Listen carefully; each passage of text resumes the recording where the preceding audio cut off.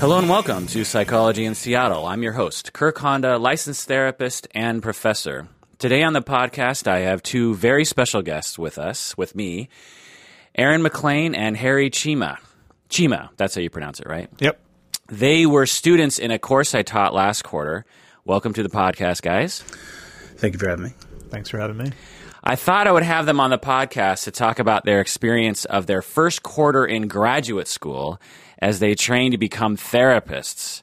I know a lot of our listeners out there are in graduate school or thinking about becoming a therapist, or they are a therapist, or they're a cat that just decides to meow and when I stop talking and interrupts me. But I thought we would start by asking you where you're from, what do you do for fun? Give us some background about your life so that listeners can get to know you a little bit. I am from Indiana, and I had to get the hell away from there. Yeah. Small town Indiana, right? Small town Indiana. I lived in the country. Smaller than Pawnee. There were 500 people, I think, in my town. So, very, very small. Yeah. So, coming to Seattle is kind of mind-blowing. Yeah. So when I think of a small town, 500-person town in Indiana, I think corn. Lots of it. Okay. Soybeans. Okay. Soybeans. Tractors. Lots of country folk. A.K.A. rednecks. A.K.A. rednecks. And it's interesting because when you think rednecks, you think Alabama, Georgia. You don't think Indiana. But Midwest, yeah. But if you've ever driven across the United States, the vast majority, 99% of the square mileage of the United States is rural. Yes. And it's funny because in Washington State, north of Seattle, which is almost in Canada, you'll find that people have a southern accent sometimes. That's what always blew my mind about people from Indiana. It's because, I don't think I have a southern accent, but, I've met people from Indiana who just aren't, or born and bred in Indiana who have a thick southern accent. Yeah, what is that? I think they just want to have one. Yeah, I think it's because they just identify, right? So anyway, all right. So you're from Indiana, small town. Harry, what about you? Where are you from? From Connecticut. Connecticut? Yeah. Interesting. Not too far outside of New York City. Yeah, So okay. from a pretty large town, 100,000 plus. Oh, okay. So city, I guess. Yeah. What's Connecticut like? Lots of wasps. Wasps? Yeah. Oh, wasps, right. not like the insect, but That's exactly what I thought. lots of upper class. I mean, there's pockets of urban life, I guess, but really it's just lots of rich, old-timey families. Oh, really? Yeah. The area that I'm from is surrounded by, I believe, 3 of the top 25 richest cities in the country. Really? Yeah. So is it like Bellevue, Kirkland, Washington? No, it's not like any place I've seen in Washington so far. Really? Yeah, it's just very unique to the Northeast. Richer, more snooty? Yeah, richer, but not like tech money. Oh. Like old-time family inheritance money. Old That's money. just been, like old money, like wasps. So lots of old money. Snooty money? Yeah. Interesting. Yeah, lots of I'm better than you money. Wow. So you guys pretty much came from the exact same background. Right, that's what I'm hearing. That's what I'm hearing. Yeah. All right. Well, what do you do for fun? Give us a sampling of your personality here. I like to write really long papers and read about psychology 24/7. And then on Facebook, post memes with exclamations of how much pain I'm putting you through as your teacher. I consider myself a meme wizard. Yeah. So Well, along those lines, Wizard, you play Dungeons and Dragons like me. way back, well, not way back in the day. I stopped probably about a year ago. A year ago? Yeah, Okay. 3 days ago. What about you, Harry? What do you do for fun? Reading, video games, and trying new beer. Trying new beer? My 3 passions, I guess. What's your favorite new beer? I've been trying just lots of craft stuff, so a lot from the Fremont Brewery currently. Okay. But I like their winter ale. Okay. It's pretty good. Their 12th... there's another brewery I just tried. The name is escaping me right now. Do you like those really tasty beers from Seattle that just have a lot of girth to it, using a word that Yeah. was mentioned earlier? As long as they're not dark, like stout beers. I do like beers that have like a fruity ending. Oh, what video games do you like to play? Mostly role-playing. Yeah. Ni no Kuni is my current game that I'm playing. What's that? It's a Japanese RPG Oh. animated by Studio Ghibli. Is it You're like, familiar with them? really? Mm-hmm. Wow. Yeah. They have a new movie coming out. I think it's his last movie, about a guy who designs the Zero for World War II, the airplane anyway. All right. Well, why did you guys choose to become a therapist? Tell us, why would you subject yourself to so much pain? I don't know. I take it all back. Harry, you go first. When I did my undergrad at University of Connecticut, I wanted to go into therapy and counseling initially, but I didn't like I don't want to say the education I got there. I didn't get interested enough in the professors and what they were teaching, so I kind of just moseyed along through the program, and then left for 5 years and did some nonprofit work with kids in middle schools. And then when I came out here to the West Coast with my current wife, I was just looking for a job and found a job at Antioch, and then doing admissions for the School of Psychology and talking with faculty and then talking with students who were interested in the program, I kind of got reinvigorated in wanting to become a therapist again. I always wanted to work with couples, not so much the family system as a whole with kids and everything, but I was drawn to working with couples, married and unmarried, so it just made sense, considering I was already here at the university and I liked the faculty and I liked the type of students that came into the program. It made sense for me to just join the program and kind of start the path that I'd put off for a while. Interesting. Did you have other careers that you were considering? No, I thought about going into education, working with kids, but after doing it for a couple of years and working with middle school kids, I realized that I just really don't like working with kids that much, at least in that authoritative professor or teacher relationship. So I was like, I can't be a teacher. I would go insane. Yeah, that was the career I thought about 2 minutes before I decided to become a therapist. I imagined what it would be like to have to corral and discipline and get half your students just looking at you with boredom. And my cat will just try to destroy. This is the cat that tries to destroy people. Yeah, he put me in check. He bit my thumb. Yeah. That's what he does when he loves somebody. So, ow. Yeah. So one of your thoughts early on in your undergrad was to become a counselor working with couples and individuals. Yeah, I like working with people and meeting people and just experiencing the dynamic of relationships. So it just made sense, and I just kind of lost my interest because of the faculty members that I was working with. I just wasn't drawn to them. And the university pushed people more towards the research side instead of the therapy side. So I think I just didn't do my research when I decided to pick a university, essentially. So you're thinking, I think I want to be a therapist, and then you go to undergrad and you start working with some of the professors, and they're pushing you towards research and away from counseling, and that turns you off to it, and then you move out to Seattle, and then you randomly get a job at Antioch. So then you're at Antioch, and it's pretty much dominated by the psychology school and the counseling schools. So, and you'd been working at Antioch for a couple years or something. About a year and a half. And then decided to enter the couple and family therapy program. Interesting.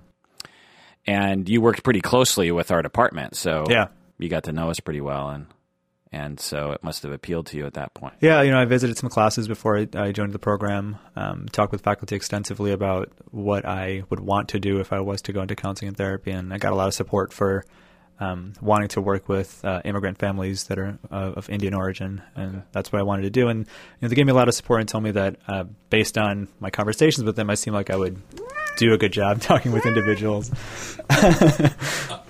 Just shoo him off. He's going to destroy you. Yeah, I'm worried about him. So what about you, Aaron? Why did you decide to become a therapist? My story goes back a long time ago, 1842 to be exact. Now, coming out of high school, I actually was very interested in psychology, but then I saw how much time and effort went into it, and at that age I was like, bleh, screw all that, screw all that noise.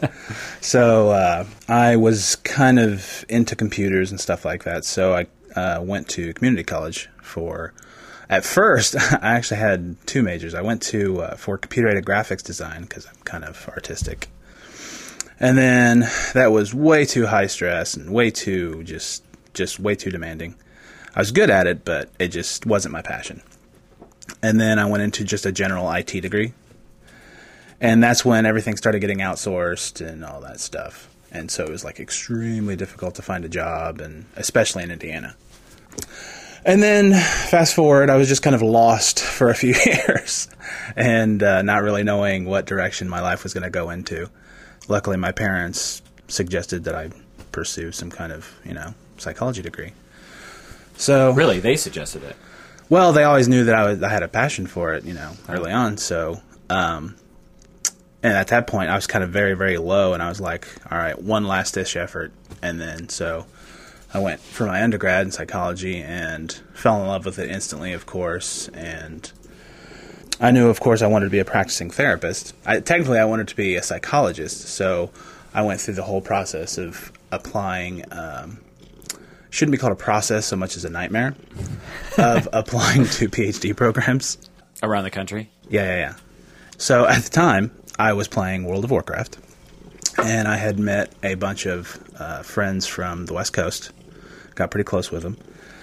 And one of my friends suggested that there was a school, she said there was a school one of her friends went to, and she said that she thinks that they have a doctoral program. So I looked into it and applied for it, got rejected, and then as plan B, looked at the CFT program. So Okay. so yeah. Right. So you're second fiddle. Yeah. Well, I interviewed you, Aaron. Yes, you did. I received your file, and you were in Indiana at the time, and I didn't want to force you to fly out, so we spoke on the phone. And I found you to be a well-spoken, excellent candidate. And after 1/4 of you being my advisee and a student, I would say that we chose really well. I can't imagine why anyone would not want you in their program. Thank you. Well, why did you choose couple and family therapy? I wanted to, even though I'm not at this point really interested in seeing families, I want to have the skill set. I want to be able to work with individuals, couples, and families. Yeah. So just broaden my horizon. Yeah. Yeah.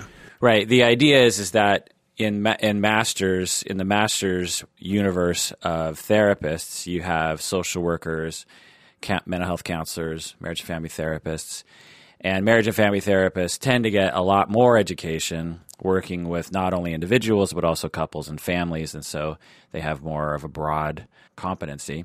Why do you choose CFT? Again, I wanted to work with couples primarily, married and unmarried, but I also was eventually dream career, I suppose, is working with family systems where the family is an Indian family. The parents are immigrants relocating from their homeland to America, and the children are primarily raised here, similar to how I was. And knowing the difficult dynamics that happen in that family system, I wanted to work on reaching out to the families, which is going to be the most difficult part because Indian families don't, crave therapy. So figuring out an outlet where they'd be comfortable with a therapist of their origin, and trying to help the children navigate that dynamic, but also helping the parents get comfortable with it. So in your observation of the Indian American culture, not the American Indian culture, East Indian American culture, that the families might benefit from family therapy, but they often don't choose to go. Yeah. And so maybe by having a familiar face, you're thinking you might be able to help those people. Yeah, and trying to get rid of the stigma around therapy within Indian culture. It's viewed as a crutch, something that will shame the family in a lot of ways. So people don't seek it out, because if it gets found out, then it'll make them look bad in their community. So figuring out a way to provide therapy, but maybe call it something else, or not use the terms that people will shy away from in the culture. Huh. What word would they use? No idea. Yeah. It's funny that you mentioned you're wanting to become a therapist for basically you and your people, not you specifically, obviously, but the people that you are around. And for me, it was similar. I forgot about this until you mentioned that I'm a musician and have been in bands, throughout my adult life. And Bread Knife Internet, ladies and gentlemen. That's right. Thank you very much. And when I was in my 20s, I really was amazed at how being in a band was like being married to the rest of your bandmates, but you don't get to have sex to alleviate the the tension. Oh, you could, like Fleetwood Mac, that kind of thing. But then you have breakups, and then that totally destroys everything. It's a very intense relationship being in bands. Have you seen that Metallica documentary where they enter therapy? Oh, I should do a podcast about it. There's a whole documentary about how Metallica goes to therapy. Didn't they go with their lawyers or something like that? Or is that something totally different? Metallica, probably. So I wanted to become a therapist for bands. I thought, man, I'm going to make a killing because every band has massive dysfunction, believe me. If someone knows what it's like and is in their world, I'm going to make a killing. I'm going to be, and plus, if one famous band hires you for the rest of their career, that's all you just need one client, right? Just got to get in. Like a lawyer could have one client, right? And I've yet to have a band knock on my door. And where do you advertise for that? Like, are there band trade magazines? Posters at their concerts. Yeah. Feeling sad. Yeah. All right. Well, I'm really interested in your first quarter in graduate school. I'm really interested to hear what your experience is like and what your experience was like in my class. So, and for the record, I'm 100% open to negative feedback. I'm really purely just interested in what it's like. He's a jerk. Run for your lives. Yeah, to be you along those lines. So, what was your first quarter like, and what was it like in Family of Origin? I thought it was amazing. It was extremely transformative. It was humbling, humanizing, stressful. I remember one exercise we had where I think it was something to do with finding out where love comes from in your family. And I was in my apartment. My apartment has a Wi-Fi lounge. And I was there at 1 o'clock in the morning, crying my eyes out, filling out this exercise. And I'm like, I just know at any moment there's going to be just a ton of people walk by at 1 o'clock in the morning for some reason and just point and laugh. But it was ridiculous. And it's just the class itself is weird. What other class are you put in with a bunch of strangers, and before you've memorized their names, say, oh, by the way, here's all my deepest, darkest secrets. I guess prepare to be vulnerable. But it's totally it's an amazing, safe environment to be in. And that very much facilitates being vulnerable. Yeah, I should explain a little bit of background. I think you say it beautifully from your experience, that in the first quarter at Antioch in the master's program, all the mental health counselors and the marriage and family therapists, they all take a class called Family of Origin Systems that was designed by Paul David, who is chair of the CFT program and has been on this podcast.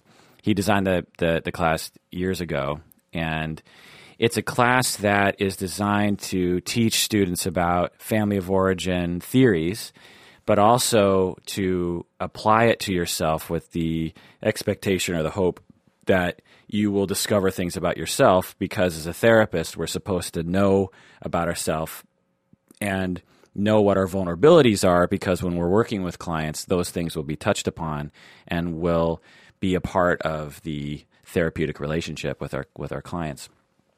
And so it's very experiential. And it's basically the entire quarter is basically designed to get you to analyze yourself every single week. And there's assignments every week that focus on that, and the papers are designed around that. But it's all theory based, and you're supposed to be learning about theory along the way, which you definitely do. And so one of the assignments that I designed is centered on how closeness and love is communicated in the family, because so often we talk about the negative sides of our family of origin, how dysfunction played out. And I thought that it's equally important to talk about how love is communicated. However, if there's a lot of sadness connected to the recollection of love and closeness in our childhood, that might also be another assignment that might not feel so great. Right. Yeah. And I really appreciate and commend you, Aaron, for being vulnerable. Not only were you vulnerable in your assignments, but in class as well. It's interesting to be witness to it. First couple class meetings, everyone's totally freaked out and anxious, and no one knows what's happening. And by week 5, 6, I started to see everyone start to relax. And then by the end of the quarter, it's like we're all one big family. Yeah, family, absolutely. Yeah. What was your experience like in the first quarter? Similar to a lot of what Aaron said. You definitely do feel very vulnerable within the classroom. I had never been to therapy before starting the program, and I started therapy the same time as I started the program, so it was actually Within the class, I was pretty reserved in terms of sharing things that were too deep, and then I would go to therapy a couple days later and then have an outpouring of what was discussed in class. So it definitely put me in a different state than I've ever been in. It helped to learn about the theories of family systems, and then know that I'm finally getting language to put around everything I've experienced in my life, which was pretty powerful. And unlike what some of the other classmates went through within the program, I didn't have a lot of things to draw back on because of how, not secretive, how reserved my family is, because we don't talk about a lot of issues that come up in our lives. It just kind of gets brushed under the table. So whereas some people were writing from a place of sadness, maybe, a lot of emotion from that side, I was writing from a place of anger often for not knowing all these things. So it led to very different experience. But it leads me to wanting to explore more about my family and getting them to talk about issues that have come up and getting them to talk about their childhood. So it was a very revealing class in terms of my personal life and having to put thought around certain aspects. Yeah, I mean, for the record, I took the class 17 years ago from Paul David and went through all the things that you went through. Just to let you know, we've all paid our dues. Yeah. One thing I really enjoyed about the class is because of the topics you talk about with your classmates, you really become closer to your classmates and some of your friends in a very different way. So there are friends that I've had for a long time that don't know the things about my life that I've discussed with Aaron, for instance. And it creates a very different relationship and a very powerful relationship in a different manner. Not to say that those friendships weren't meaningful, because they certainly were, but it creates an entirely different form of relationship.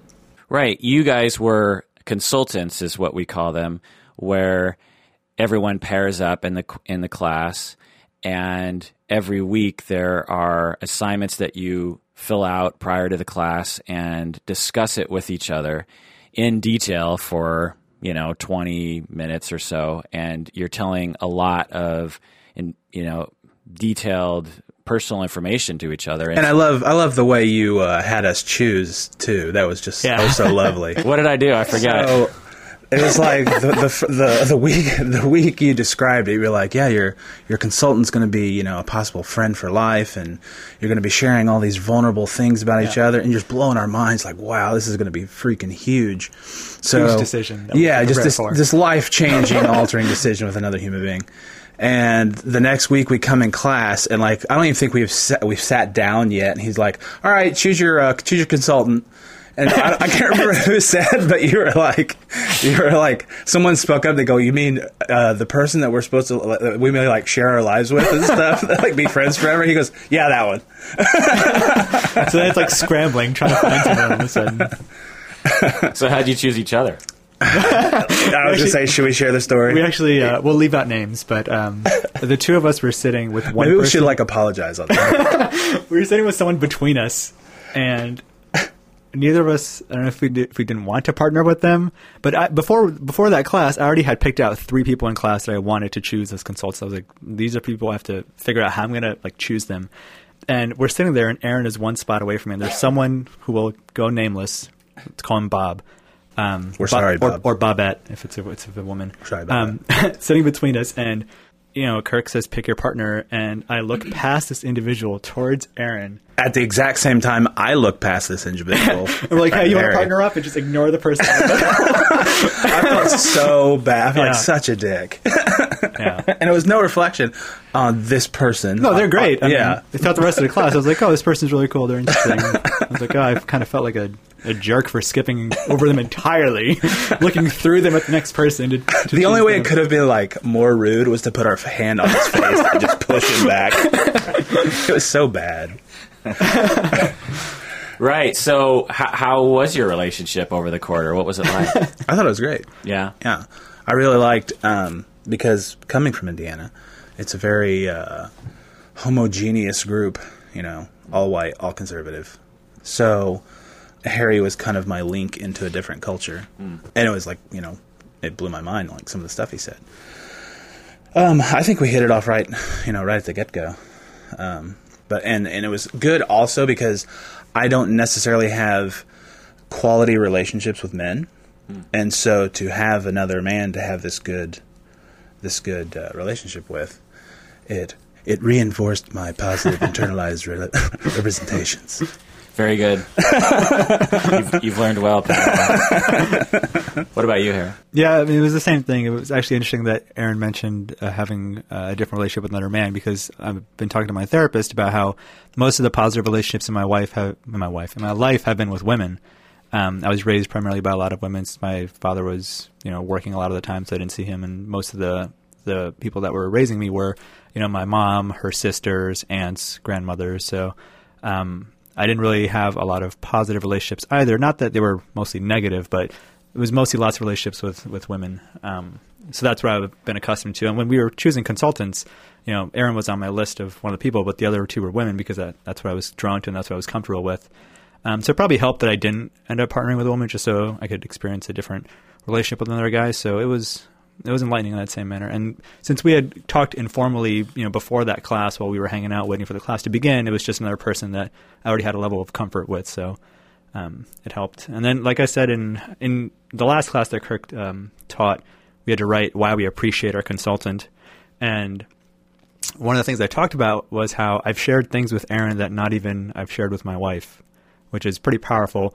But then again, my wife doesn't ask me how was love represented in your childhood? Right. So it's a different thing, but it's still interesting that you share more with a person from this class than you may have with other people in your current life. So you mentioned your therapist. I'm always curious what therapists think about their clients in my class, because I always wonder, are they upset that I'm pushing them too far, or are they happy that they're doing assignments that are so therapeutic? I don't know. Did your therapist say anything? Well, my therapist also went to Antioch and graduated from the program, although I think 10 years ago. As did mine. So she went to the program when it was a combined program, and it wasn't separated between couple and family therapy and mental health counseling. So she is actually excited that I'm going through the program, and when she was doing the program, she also went and saw a therapist at the same time, and she thought it was very beneficial in terms of understanding yourself in the context of what you are in this program. And she didn't think I was being pushed too hard. She actually tries to push me harder in our therapy sessions in terms of when there's an issue that I obviously have feelings about that I don't want to discuss. She is the type of therapist that kind of pushes me as far as she can without, breaking my psyche down or anything like that. Damn pushy therapists. But she likes using therapy techniques where I'm experiencing the emotions that I'm trying to deny, looking back and seeing how I felt in certain situations in my childhood. So she has been doing a great job, and she has helping with my food paper and the way of trying to put it into context and talk about certain things that I may not have wanted to. So she pushed me a lot to try to open up more within my written assignments, and I think I would have if I didn't have a therapist that also went through a similar experience. I mean, it was lucky that she went to Antioch, so she knew what the experience was like. But she was really pushing me to open up as much as I could in my papers and not try to be reserved, but really put myself out there. Yeah. We should say that when we say FOO, that stands for FOO, or Family of Origin, which is the class that I teach. Was she one of my students? No, she didn't know who you were. Oh, okay. Yeah, she remembers Paul. Do you want to tell her name? I might not include it. Her name is Adrienne Robinson. So Adrienne Robinson is an excellent therapist in Seattle. That's what you're saying. She is, yeah. She's located up in Capitol Hill. What about you and your therapist? Very similar story. She was, my therapist does remember you. And it was funny that after you, because a couple times you came into the class and said that, we're the best class ever and all that stuff. So I went and told my therapist. She goes, well, that makes me feel great. Because I was in Right. I was saying that you guys were one of the best classes I've ever taught, if not the best. And I don't know if I just think that every time, but that's my theory. I'm like, that's what you say to all the classes. I don't know, man. You guys seem like a really incredible group. Everyone, did really well. I didn't have any problems with any. It might just be a matter of none of you were problems. Like you could have another class with 15 of you guys and one problem student, right. And I will remember that class for that one student. There was no one in your class that was a problem, and so maybe that's what it is. I don't know. But anyway, so your therapist. Yeah, she's amazing, and I just love the fact that she can totally relate. She's been through it all, and Jennifer Kessler, everybody. Jennifer Kessler. Okay. She said you were a teaching assistant, I think, with Paul David when she went through it. Really? Yeah. I was a teaching assistant for 1 year from 97, 98. So does that sound about right?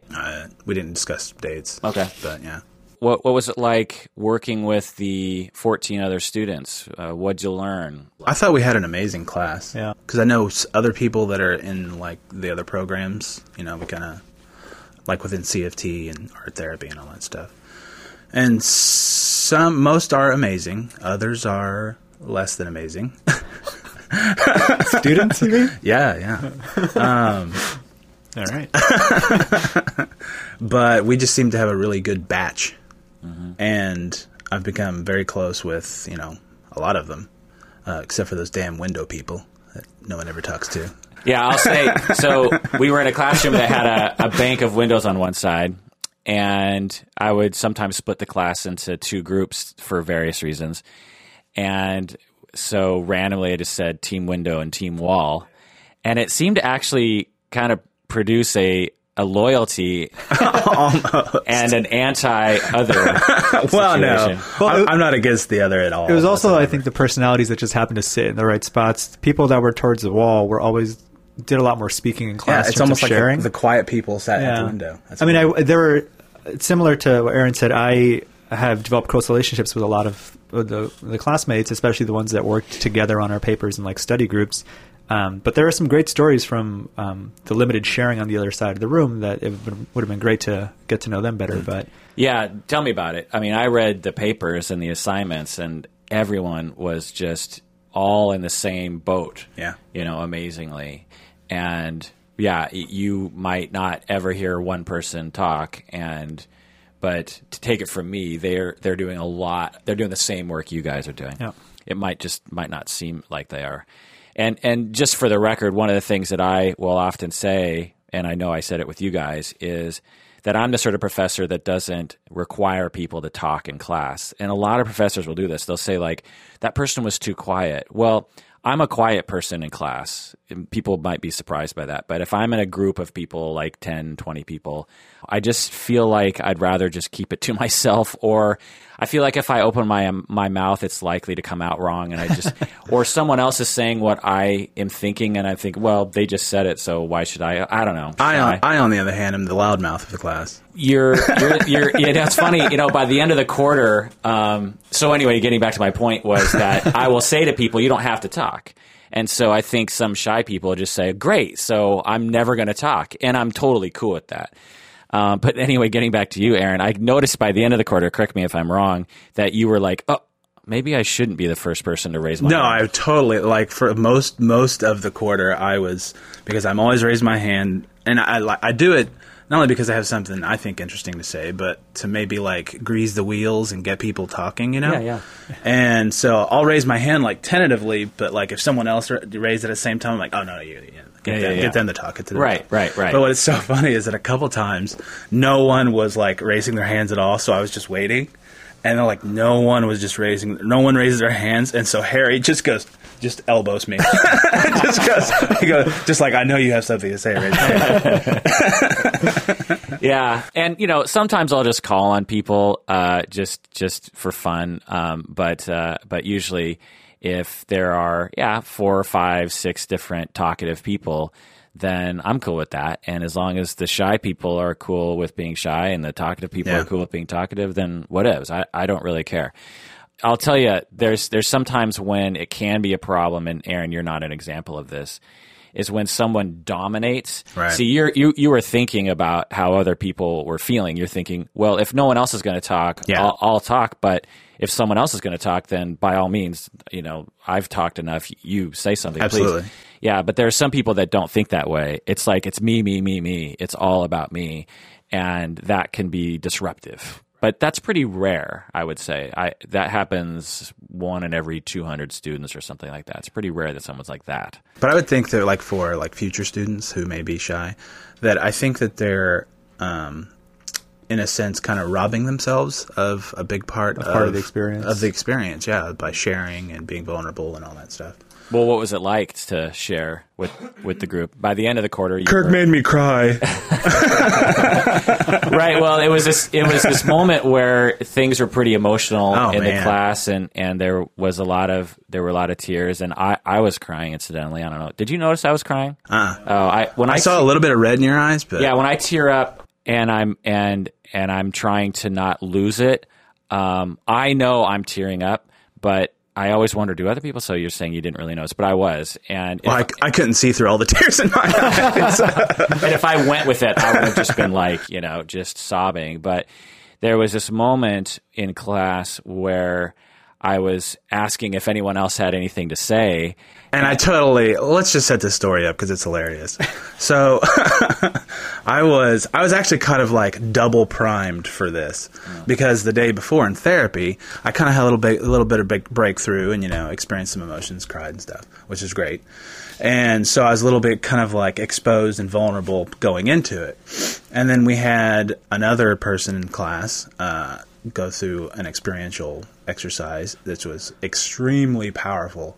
There wasn't a dry eye in the house. Yeah. And that was the double prime. Right. I'll just describe that a little bit while we're on the topic. Is I demonstrated what family sculpting was like with a student.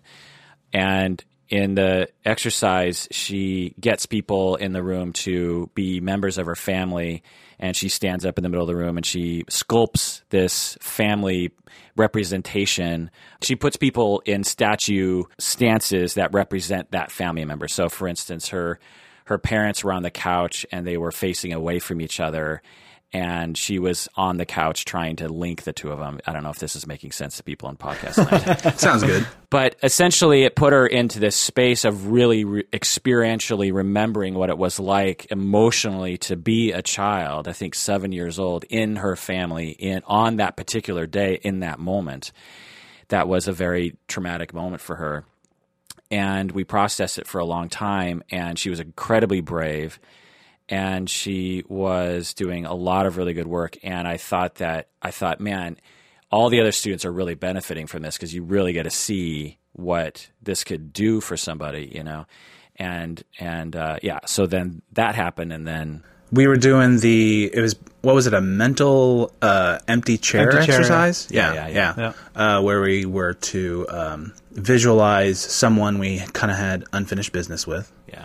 And needed to say something to. And so I took it very seriously, and I was very surprised at how powerful it was. I was blown away, actually. Yeah. And I started crying. We had our eyes closed and was visualizing this empty chair scenario. So I asked the students to close their eyes and imagine someone whoever they wanted to. They would imagine that person in a chair sitting right across from them, and then they could say whatever they want to. The student could say whatever they want to this imaginary person or this real person that they're imagining to be in the chair across from them. And I don't know what anyone is imagining. Right. I'm just walking everyone through this exercise. So it was really powerful, and I was already crying before I had my eyes opened. And so the end of the exercise was you open your eyes and then write down kind of the conversation or things you wanted to say.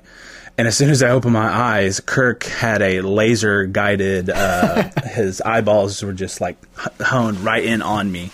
And we both kind of smiled at each other, and I'm like, son of a bitch, he's going to go on me. So he goes around the room, and he's being very nonchalant and, asking everyone to share what they had. And people shared, and it was great. And the whole time, like, I just have just this laser focus on Kirk's unconscious, and it's going, I'm totally going to call on Aaron. I'm totally going to call on Aaron. And then so everybody kind of, there was kind of a lull in people raising their hands, and Kirk just gives me this raised eyebrow look with half a smirk that I will never forget the day I die. And he just kind of lifts his head, like, huh? You want a chair? You want a chair? And I'm like, damn it. I knew you were going to call on me. So by then I had no defenses left, and I just went ballistic. Yeah. And kind of just was completely vulnerable, and apparently blew everyone's mind because afterwards, like, people were hugging me and holding my hand, and everyone was amazing. Wow. I was getting hugged on the street and texts later at night and texts in the morning and messages and just all kinds of stuff. So. Wow. I didn't know that. It's really yeah. It was awesome. Sweet. It was amazing. Huh. I called Kirk a dick. It was awesome. Yeah. Right. So I'm on my way out of class, and we're all kind of on this high from having this really moving experience for the past 2 hours or something.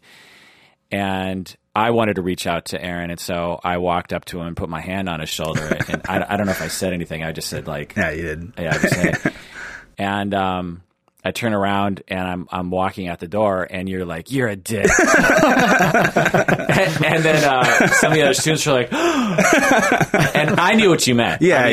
You're a snarky person. Right. I knew exactly what you meant, and I know you, and we have a good relationship, so I knew what it meant. And so, but then afterwards you texted me and were like, "By the way, when I said you're a dick, I meant it in a loving way." Yeah. That's exactly what I said too. Yeah.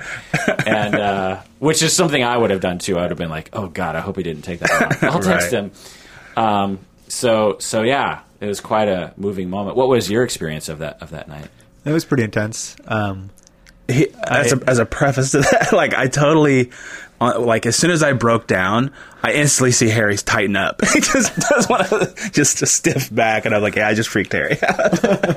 Yeah, so one of the things we talked about in our very first class is if someone displays extreme emotion that I am not prepared for, it, like, puts me into this defensive state. And he was at ground zero. And I was sitting right next to Aaron after he was, blubbering all over everyone.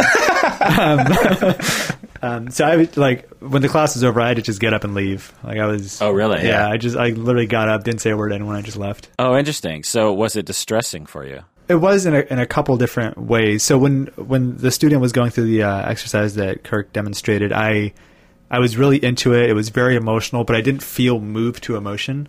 So, there wasn't any, like, watery eyes. I didn't feel like how everyone else in the class was feeling, essentially, visually.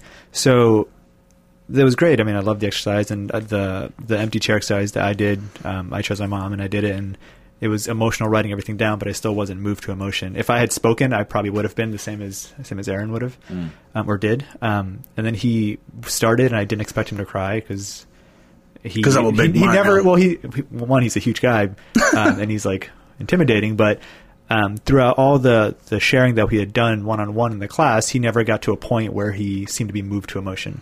So it kind of came out of nowhere that I wasn't expecting it. So it really surprised me. I was just like, oh my God, I don't know what to do with these feelings. Let me get out of here. Yeah.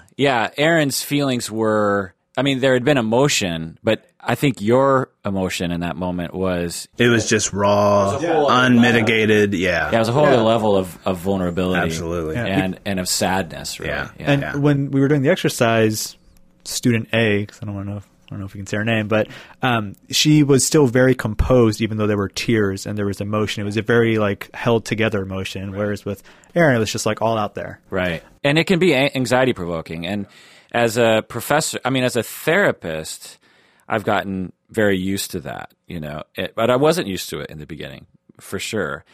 In our culture, we're not used to people breaking down. Yeah. I know. And when people do, we're not usually in control of it, or we're not usually so close to it. We see it from afar or something, or we just go there, or we go, it'll be okay, or stop it, So it's a very unusual situation, really. Yeah. But it's just as non-threatening as any other emotion I've come to learn. As a professor, it took me longer to get used to it, but it's the same thing. We just have to have trust that someone's having an emotional experience, and the primary thing that they're going to be negatively affected by is if we shame them.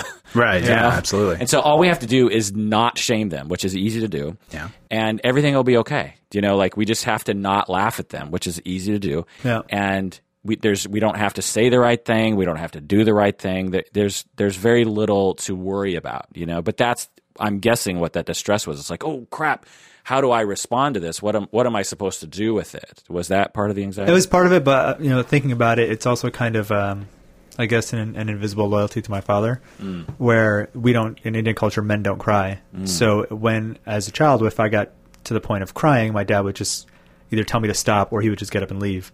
So when people around me are crying, it's very, either I need to make them stop, tell them to stop, or just remove myself from the situation. So instead of like confronting the emotion or dealing with it. And I brought it up to my therapist, who I met the next day for an appointment, that one of the things I had difficulty processing was everyone was moved to these emotions and I wasn't. So I was like, why is that not happening to me? She call you a robot? She hinted at it, but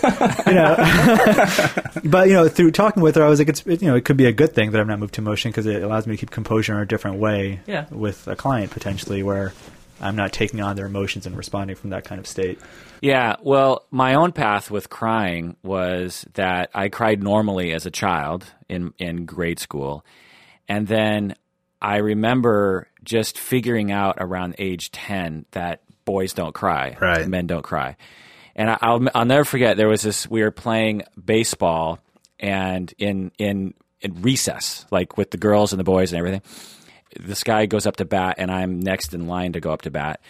And he wasn't a baseball player, and I'm just watching him, and he's trying his best, and he gets a hit, and he's so excited that he throws the bat. He just, there's a way of just dropping the bat or just kind of chucking it to the side and running, but he throws it, okay, and runs to first base. It's like slow motion going in the air in this this revolving bat flying at me, and it hits me right in the knees. Oh man! And I don't think it hurt because my adrenaline or something. It was just the fear of it, and I just started bawling. And I'm in I remember fifth grade, probably like a May or June afternoon. And I'm crying, and all the girls come running up to me, and they're like, "Oh, are you okay?" And I go off onto the grassy knoll, and I'm kind of trying to calm down, and I'm crying. And all I can think about is, boys don't cry. What am I doing? I'm crying in front of everyone. Yeah. What is wrong with me?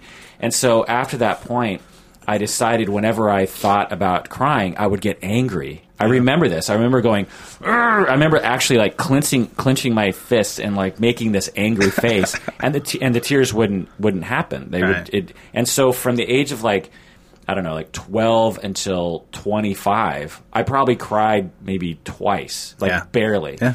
And then it took and then as I became a therapist and going into therapy myself, I started figuring out I have to learn how to cry again. Yeah.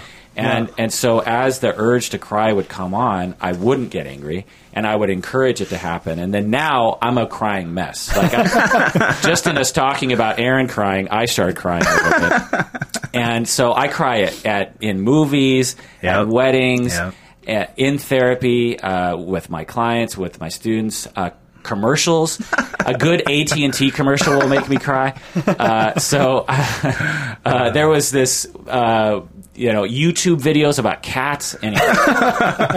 so now it's the floodgates are open, and I'm crying all the time. And I think it really speaks to the little mini culture that's created in family of origin class, that for me personally, that I felt comfortable enough to share that level of emotion with everybody around me and not feel like I would be judged at all. I mean, that's huge, especially because there is that social construction that guys don't cry. You got to be man, you got to be this, got to be that, got to impress the ladies and all that stuff.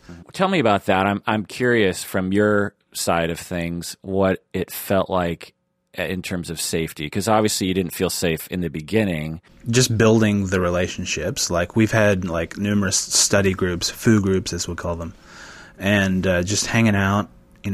Studying plus wine equals friendship.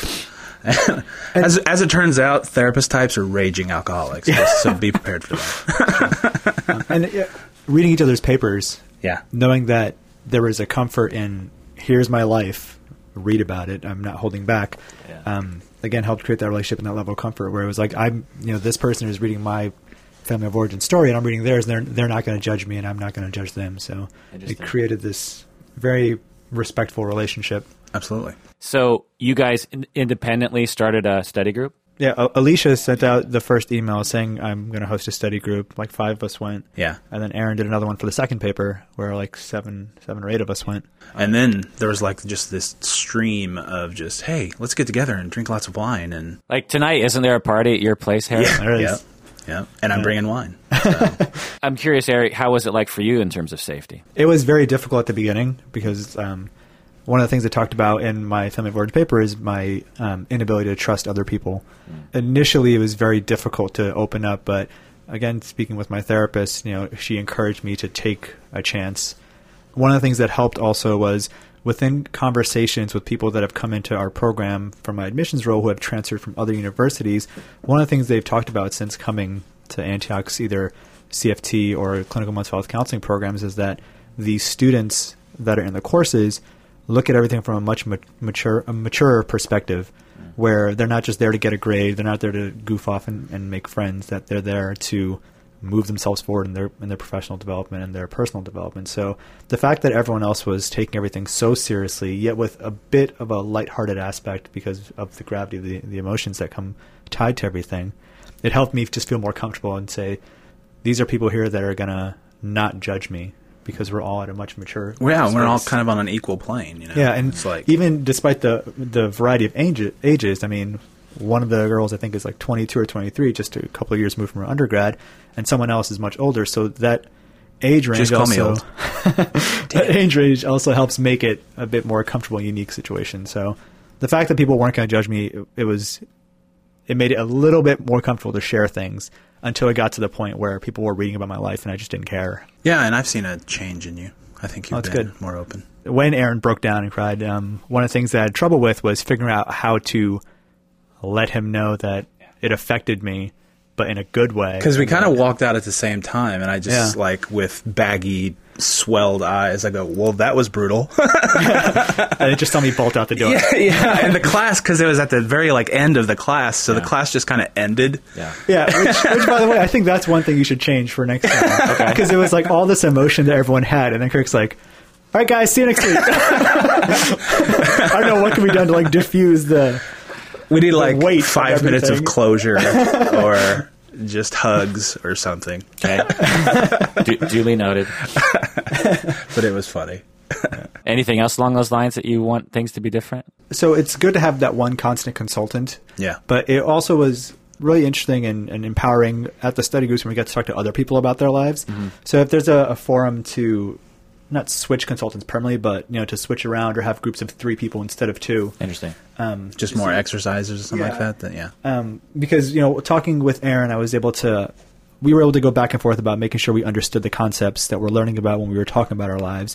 But there were still things I was unsure about, so talking with other people helped kind of reinforce that I was on the right track to learning everything. And it added more of an experience to the class and to the family feel of the class, because we got to experience these relationships with other people that were also very deep. And I think along those lines, just reaching out, like, for future students, just reaching out to, like, those fellow students and getting in a study group and having a drink and all that stuff. It's so rewarding, so rewarding. And it was great because we got valuable feedback on our papers, but then we also just talked informally about Except for the last paper. For the record, I have corrected Harry's last paper, but not Aaron's. I keep telling everybody that you've lined the bottom of your cat's litter box with mine.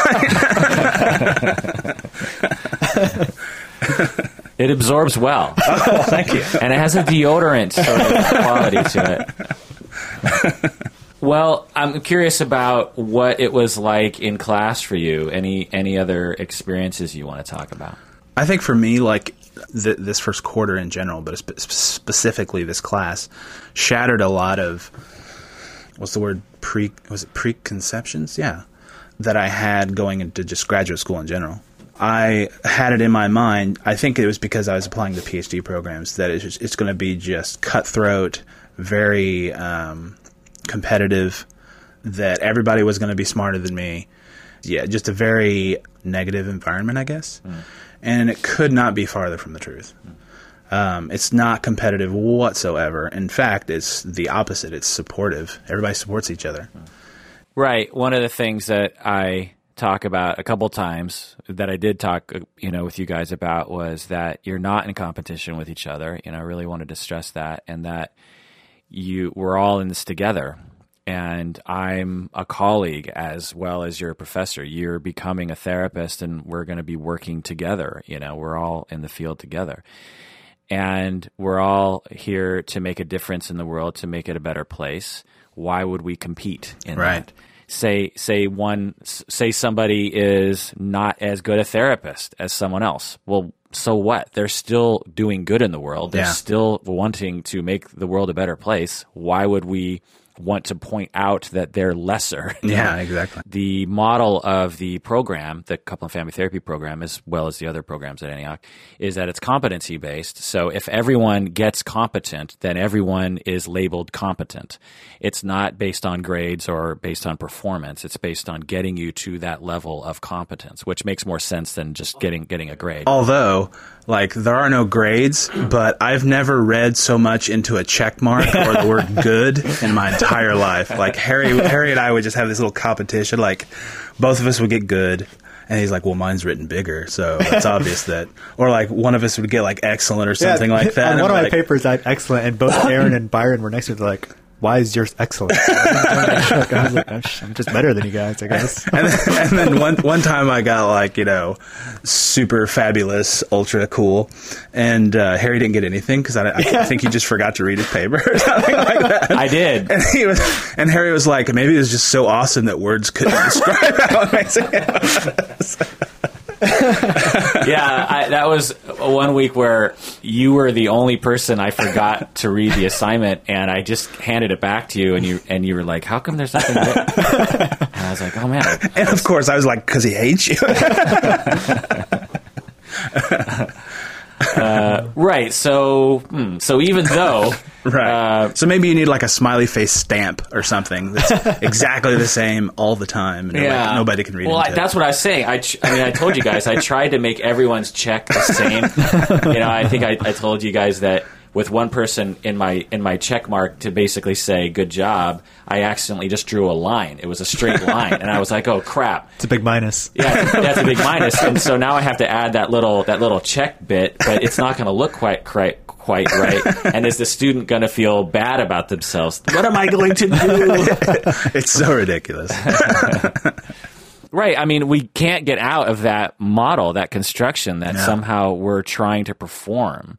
We're trying to achieve the A, because you probably all came from school backgrounds where you did really well, and you were known for getting good grades. And so we bring all that legacy into graduate school for therapy, and it takes a while to sort of shed that. And I really try to emphasize that say someone did perform not so great in class, that doesn't mean that they're not going to be a good therapist. It doesn't mean that they're not going to do good in the world.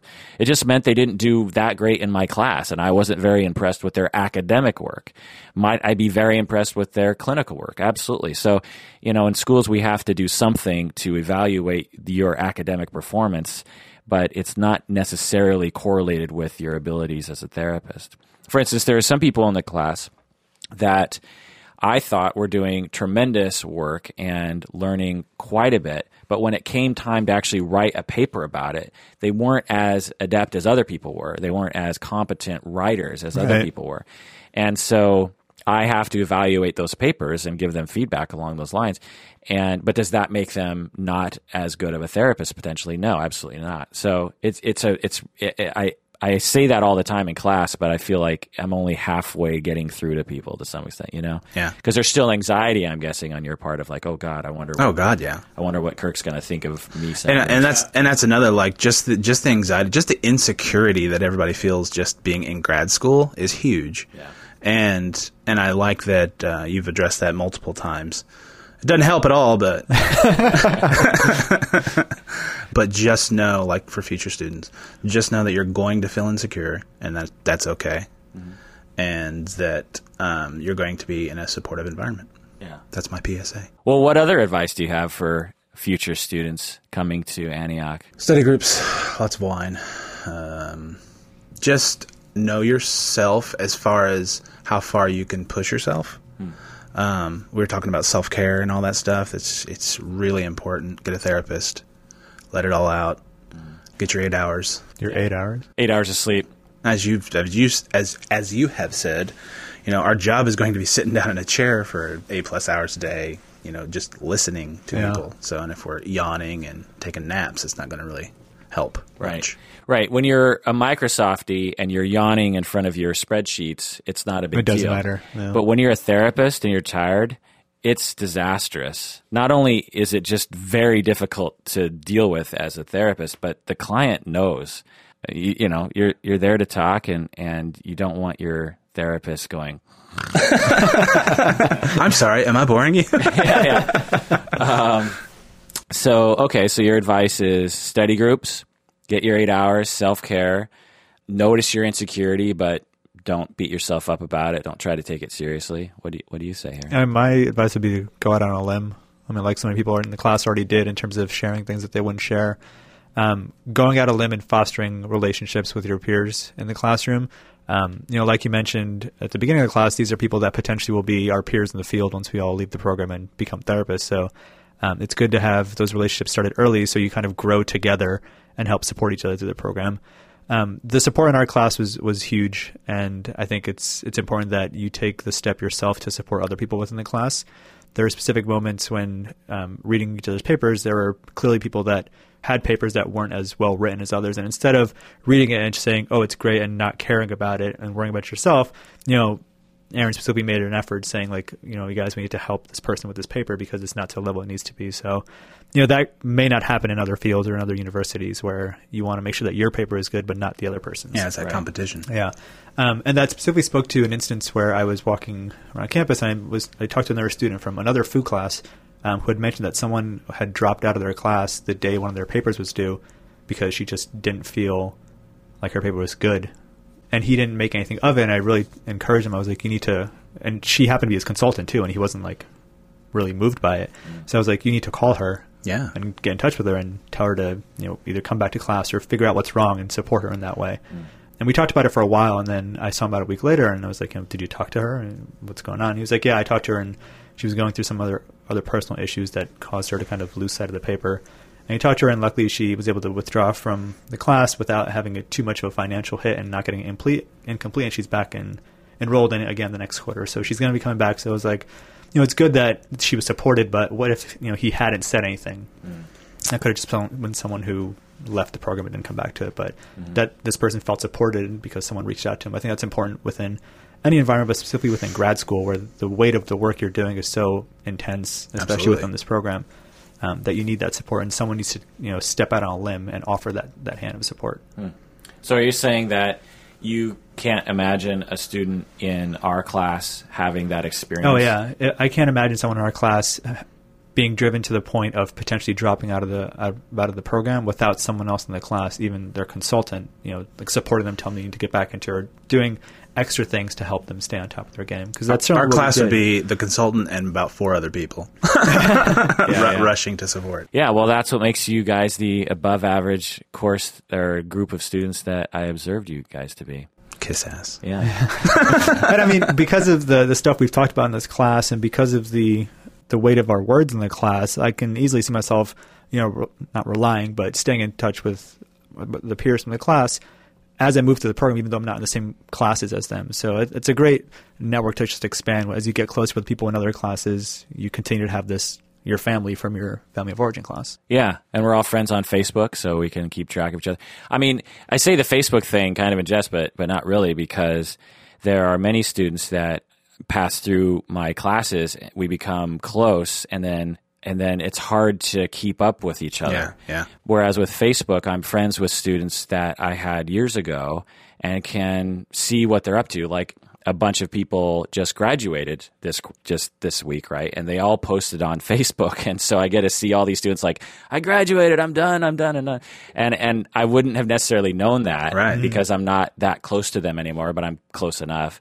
And then also this week or last week, there were a bunch of people, including my supervisees, who passed the licensure exam. And they post on Facebook, I passed my licensure exam. I'm a licensed marriage and family therapist in the state of Washington. Wahoo, you know. Or, Like. Yeah. And then you know, and I always have this temptation, tell me what you think, to say, I taught her everything she knows. Absolutely. But then I think people aren't going to think I'm being ironic, you know. They're going to think like, man, what a pompous professor, you know. There are so many people that are intimidated of just adding you as a friend on Facebook. Yeah, it's weird. It's so funny. They're like, oh, I don't know if I should add him. It's personal. I'm so intimidated. I'm like, really, Kirk? I know, right? Huh. So people are still intimidated. Absolutely. After all of it. Absolutely. Huh. Well, one person in particular, well, actually, no, a handful of people said just because you've read sort of all of our papers, so you know, like all the stuff, but still, that's just like, you know, well, I've read your paper. Yeah. They've read your paper. So, yeah. And we're all friends. So, I think it's just probably the construction, the dynamic, of being professor and student. Yeah.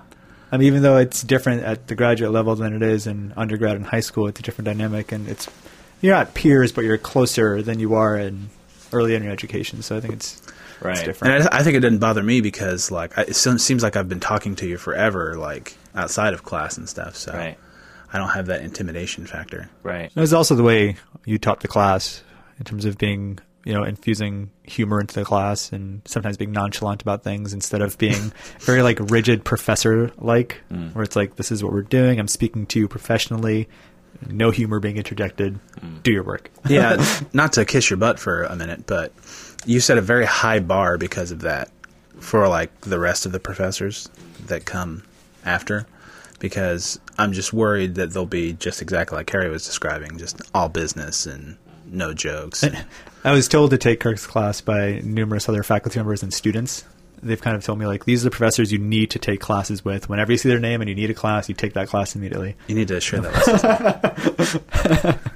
Really? That's nice to hear. I wouldn't have thought that would have been the case, honestly, because a lot of professors are very good, and I don't worry about your future, Aaron, or yours, Harry.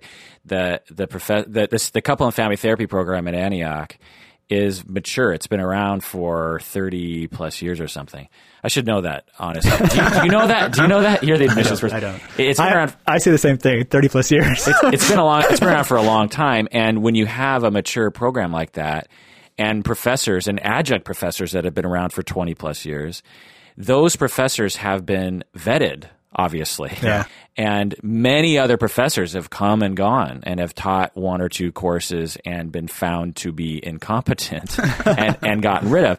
And those who have stayed have also refined their curriculum and their approach quarter after quarter. I have been teaching Family of Origin since 1998. It's the first class I taught.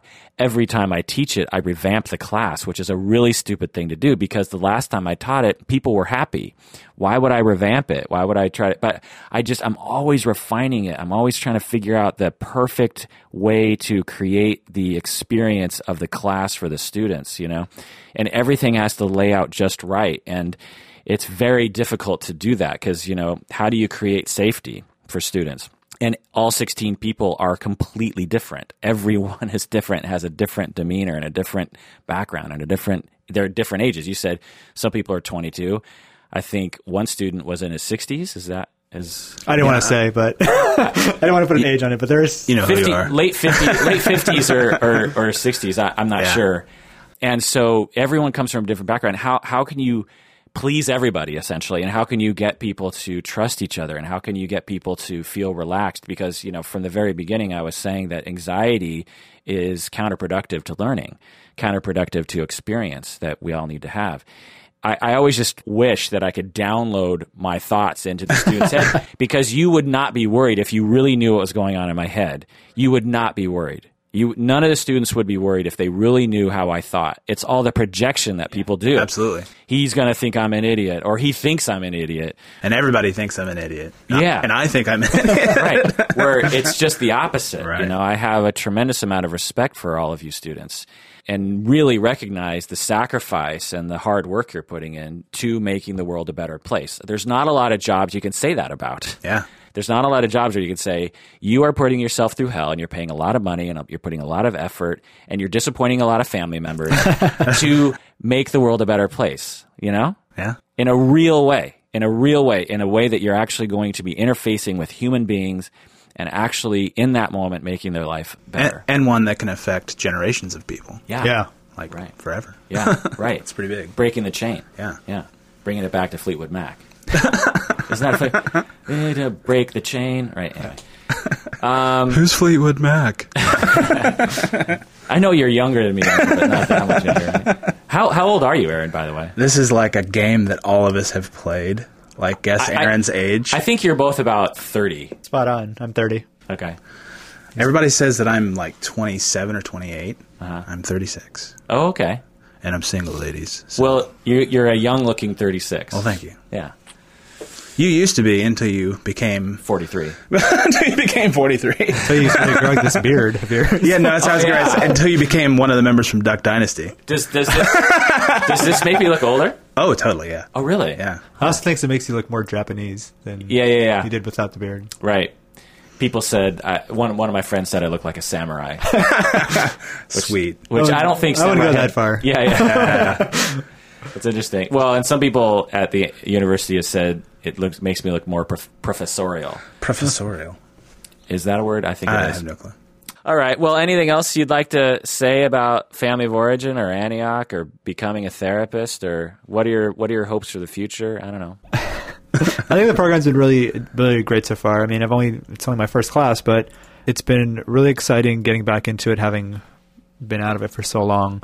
The best part is there's assurance that this is what I want to do, just from the first class, experiencing what it was like to, again, put terminology around my life. And it makes me want to reach out to family members and talk to them about their lives so I can see how this cycle has continued through to me, and making sure the cycle doesn't continue on afterwards. The community has been really supportive. I love that there isn't the emphasis on putting a grade, which helps keep the competition down. It's been good to get the feedback. The thing with the feedback is, leading up to the large papers, the feedback was just checks. So even there's still this anxiety around, what is the feedback going to be on this paper where we get the feedback? But it's been great. I mean, I feel like I've improved my writing, even though my punctuation still sucks, but I have Aaron here to fix that. But yeah, I mean, it's a great program for students that are coming in. It's going to be challenging personally. Having never gone through therapy, it's been a different experience for me than I'm sure people that have gone through therapy and will continue to do so. So it's kind of like this whole new chapter of my life, not only just academically and professionally, but also personally. It's a huge personal endeavor to continue through it. But yeah, the program's been more than what I expected. That's interesting because if anyone would have known what it would have been like, it would be me, right? It'd be you because you work for Antioch and you're the admissions person, and all the people who apply to our program apply through you, and you're one of the first people that describes the program to them. Yeah, and I describe it based on conversations with faculty and other students that I've had. So I'm like, oh, great. I'm glad that the description I've had of the program has been accurate to what I'm experiencing and not just made up stuff about what it could be. So. False advertising. Yeah. During the application process, I called him Dr. Chima. Yeah? I didn't correct him. So it's interesting. So you worked with Harry to apply, and then I interviewed you. Yeah. Most of the students in the class I met with face-to-face during the application process. So it was really cool seeing them in the program. I mean, it's been great going around the university and seeing other students that I've recruited in the past, and then getting reaffirmation from them that the program is great and it's what they wanted, and they're really changed by the program. Paul David, the chair of the program, has said to me that from day one to when you graduate, you're a completely different person. Absolutely. And even from day one to the end of this class, I feel like I'm a completely different person. So absolutely. It's great validation that you're getting what was sold to you, essentially, and more. Is that weird to be the admissions person with the classmates? Yeah, it was weird because I didn't know how much I should share because I'm still like a staff member at the university. Yeah. But then again, I don't really work with students once they get into the program, so it's different. Right. And there's been no bickering about stuff that's going on within the classroom or how faculty or how you've taught the class or other things. So I haven't been in like a weird situation where I have to like watch my math because there's nothing to be watched about it. So right. Even in those informal study groups, it wasn't like, so tell us the secrets of what the professors are really like or anything like that. I never even thought of that. Right, because you know a lot about us behind the scenes. Yeah.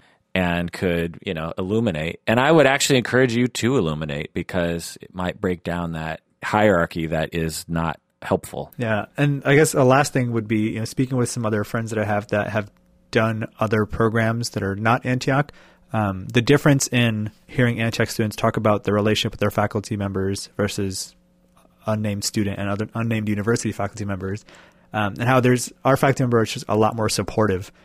They're really taking a genuine interest in your individual development and your individual interests, I guess, because of the style of the academics, where you read in every individual paper and give feedback instead of just reading it and saying, A, B, C.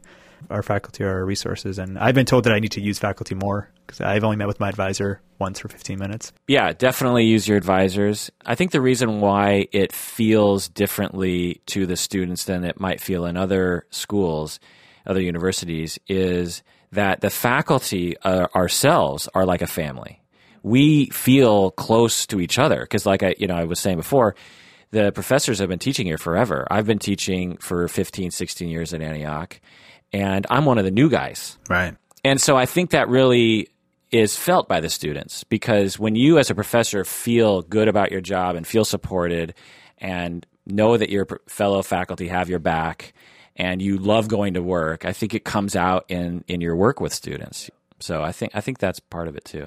Yeah, just building off of like the overall experience, just how life altering just this one class is, and this is at the very beginning of the entire program. And like Harry said, I'm a completely different person now than what I was 3 months ago, and a better person and a better human being. And not only that, like, I love people more. I think sometimes I'm totally guilty of this. We just walk around in our own heads, and we don't really we kind of see people as just kind of these not so much humans, just other things in our periphery. That's an old guy, and that's a yuppie, or that's a homeless person. That's not a person with their own thoughts, feelings, problems, right. Issue, battles, all that stuff. And it just and having that awareness brings me closer to my fellow humans. I feel the same way. Yeah, it totally does. Yeah, I mean, and it's very humbling. If it's one thing about reading your papers and being a therapist and seeing the yuppie and the old guy and the homeless person come into your office and talk about themselves, you realize that all of our ideas about who people are often false. Yeah. And that once you get to know people, you realize that everyone has a very rich, interesting story that I can relate to. Absolutely. That I can really go, whoa, I am riveted by your life. So someone that is walking down the street and you just sort of label offhandedly, once you actually get to know them, in all likelihood, they'd blow you away. Yeah. And so that's what you're saying. Absolutely. Yeah. It's a greater sense of awareness. Yeah, absolutely. Yeah. That doesn't go away. Yeah, I think there's some famous foreign guy who said this, that once your awareness is expanded, it never shrinks. It never goes back. Yeah, so to future students, be prepared to have your life changed for the better. You seem, I don't know if this is just a reflection of my relationship with you developing or just our bromance, but you seem much more comfortable in your own shoes than when I first met you. Really? Yeah. You seem more at peace or something. Yeah. Yeah. More at peace. More peace. Yeah? Yeah. Okay. Yeah. Just everything has expanded, especially, I mean, everybody in podcast land and even you guys don't even know how the situation that I came from, but it was entirely different than this experience. And it's been extremely healthy for me, particularly, this class. And so I very much feel like a different human being, a better human being. And I think that's probably like the general consensus from all of us is that, we're walking around like hugging and loving and all kinds of stuff. It's funny that one of the last assignments you had us do this past week, talking about how we've used this, how did you display differentiation or lack of or whatever. One of them was neither of us did like half of it. Apparently we're perfect human beings. One of them was, when did you judge someone and then like stop yourself and whatever. And show compassion. Yeah. My answer was just, yeah, Harry. I judged a lot of people. Period. But then it was like, but I was aware of what I was doing, and I was able to stop myself from continuing, which was very different than in the past, where it was just like judge. So. Yeah, and I think that's like a huge point to build off that, is that coming into grad school and into this class, I had this expectation that I had to be more than human. You know, because everybody else is going to be. They're going to be these super machines that are just going to shoot lasers and thoughts out of their faces. And it's totally not like that whatsoever. Yeah. And just breaking down all of our social constructions, you know, not to get postmodern on everybody, but just leave all that stuff at the door. Yeah. Which, that was a funny thing that you said too in your nonchalant way. Like, yeah, all those preconceived notions and stuff that you've been walking around with whole life. Yeah, go ahead and get rid of those. Just do that. Just do that real quick for me. Yeah, I think I said to you guys, that was you before you were a therapist. Right, yeah. Now that you're a therapist, you can't think that way anymore. Just leave it at the door. Yeah. That's over. Yep. Yeah. And you totally can't. Right. And just looking back on just ways that I used to think and stuff, and I just do a face palm, you know. Yeah. Because you can't be that way anymore. And it's only the first step. We're level 1 right now. We had a long way to go. I know. I'm a level 1 therapist. I cast magic missile and differentiation. I cast magic missile at the depression. All right. Well, on that note, thank you guys, Harry and Aaron, so much for coming on the podcast and talking about your experience. It's been very interesting to me. I'd love to talk about it more with you, and I'm sure we will, but we've been talking for almost 2 hours, and oh wow, that's just too long. Yeah. That's just too long. That does it for another episode of Psychology in Seattle. Thanks for joining us, and please take care of yourself and take care of other people. Stop judging and have more compassion. Harry. Thank you. Aquarius. Larry. Has it been 2 hours? It's 1:42. Yeah.